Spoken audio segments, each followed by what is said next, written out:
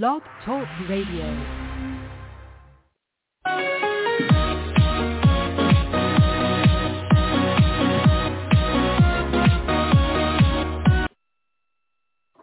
Hello again, everybody. Welcome to another Rough Riders Radio podcast. I'm the host, The Rough Rider.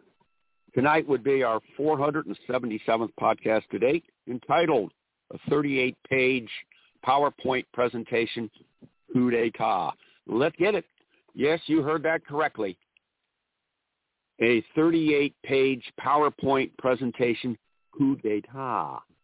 Yes, that's what the Trump administration was ultimately resorting to with their band of merry pranksters and coup d'etaters in the waning days of the Trump administration, leading on up and including specifically the day of the insurrection, January 6, 2021.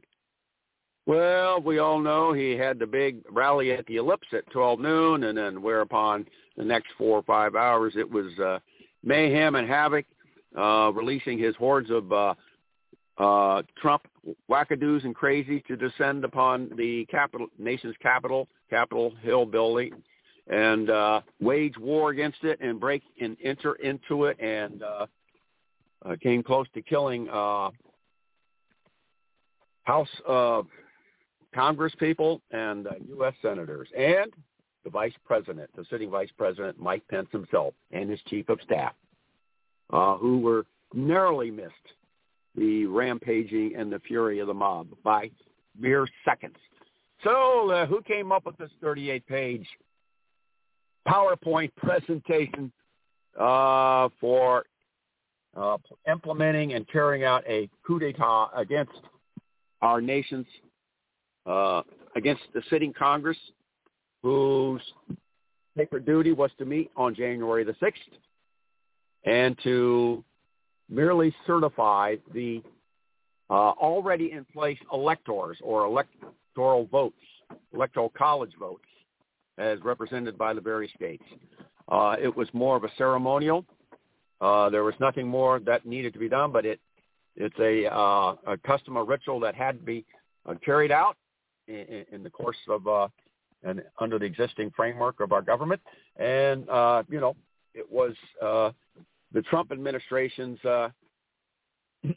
fervent desire to halt that, interrupt that, stop that, keep that from happening, however you want to phrase it. And they were going to, among other things, resort to the tactics as outlined in this 38-page PowerPoint presentation on how to conduct a coup d'etat against the sitting government, the sitting Congress, and prevent them, keep them from carrying out their sworn duties to certify the counting of the Electoral College in the well of the House of Representatives. So it's the person or the author behind that 38-page PowerPoint will no doubt come to light.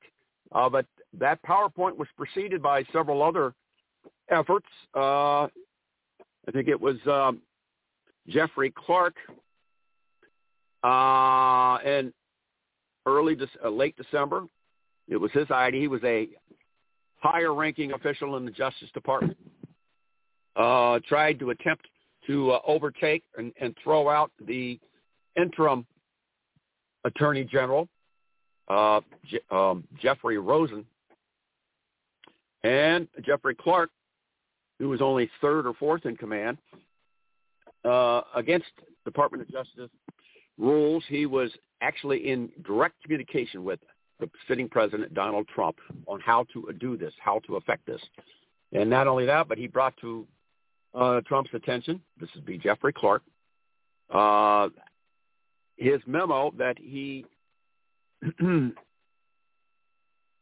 designed to be sent to the Florida Secretary of State and the governor, and giving them the authorization based on constitutional law, giving the state of Georgia, the governor and the Secretary of State, Brad, wrote Brad Raffensperger and the sitting governor in Georgia, Brian Kemp, the authorization to convene a special assembly of the legislature, Georgia state legislature, throw out all the Biden electors, substitute that with Trump electors, and thereby overturn a legitimately conducted and free and fair and valid on November the 3rd, 2020 election in the state of Georgia.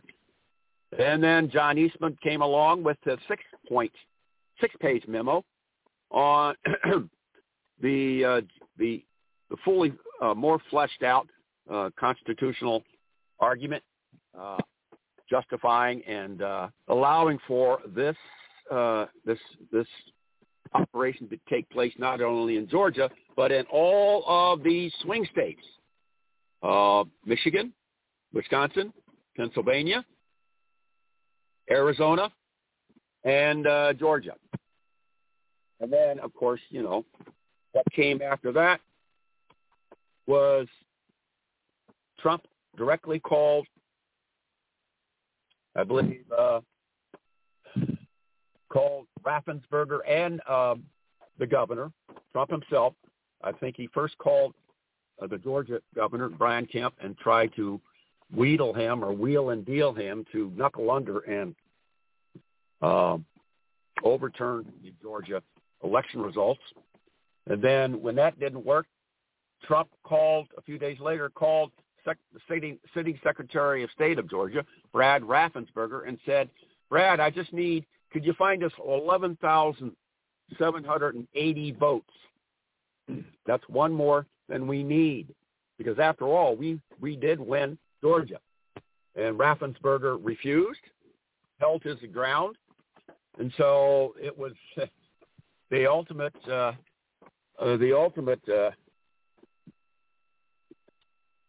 tool in their toolbox was this 38-page PowerPoint memorandum, which they would, among other things, it called for a lockdown of all the electronic voting machines across the country.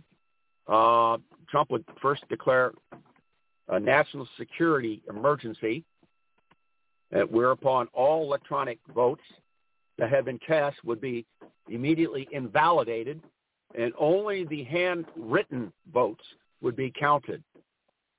Machines would also be sequestered, and the Army, I believe, was to go in and do that, or the National Guard, one of those two. It was draconian in scope and in measure. So there you have it. We could go on and on further, but we all saw Trump's 12 noon rally at the Ellipse, just opposite the White House, where he exhorted. It was an hour. He spoke for over an hour, and in unmistakable terms, he urged there's 30,000 people there, maybe perhaps more, 35, 40,000, that were gathered there. He urged them in no uncertain terms to head on up to the Capitol and take your country back. You got to fight. You got to fight hard. You got to stand up. Otherwise, you won't have a country anymore. And it was pretty obvious what he was talking about, and he knew exactly. Even the appeals court this past week, the Washington, D.C. U.S. Circuit District Court in the Court of Appeals in Washington, D.C., that's actually the second highest court in all of the land, second only to the Supreme Court. They, in a 3-judge ruling, unanimous, whereupon they ruled that Trump had no basis for denying the House Select Committee, the January 6th House Select Committee, their hands on any and all January 6th White House emails, phone logs, visitor logs, memorandum, text messages, miscellaneous notes, anything with executive privilege. Even they said that in their 68-page opinion, they actually spelled out in detail that there was a, quote, a direct linkage between Trump and the events of the insurrection or the events at Capitol Hill, Capitol building. In other words, they all but said that Trump's words and actions were a direct cause and effect, were a direct cause of that group of people. He spurred those people. He incited those people to actually go out and do mayhem and malice and great harm against the D.C. police, the Washington, the U.S. Marshals, and eventually the National Guard didn't get there until way too late. So there you have it. Trump was a direct linkage between what he had intimated and said explicitly on the ellipse and what eventually and ultimately happened during the course of that afternoon at the Capitol Hill building. So you can't get any more damning. You can't get a more damning indictment than that. So we'll leave it at that, and we'll wrap it up here now. We'll have another podcast in a few days. Stay tuned, and thanks for listening to our 477th podcast, a 38-page PowerPoint presentation, Coup d'etat. Thank you. This is the old Rough Rider, rounding third, heading for home, and we're in. We're in like Flynn. And as usual, stay well, keep it lit, and remember, we ride so you can glide. It is Ryan here, and I have a question for you. What do you do when you win? Like, are you a fist pumper, a woo-hooer, a hand clapper, a high-fiver? I kind of like the high-five, but if you want to hone in on those winning moves, check out Chumba Casino. At ChumbaCasino.com, choose from hundreds of social casino-style games for your chance to redeem serious cash prizes. There are new game releases weekly, plus free daily bonuses, so don't wait. Start having the most fun ever at ChumbaCasino.com. No purchase necessary. VGW Group. Void where prohibited by law. See terms and conditions. 18+.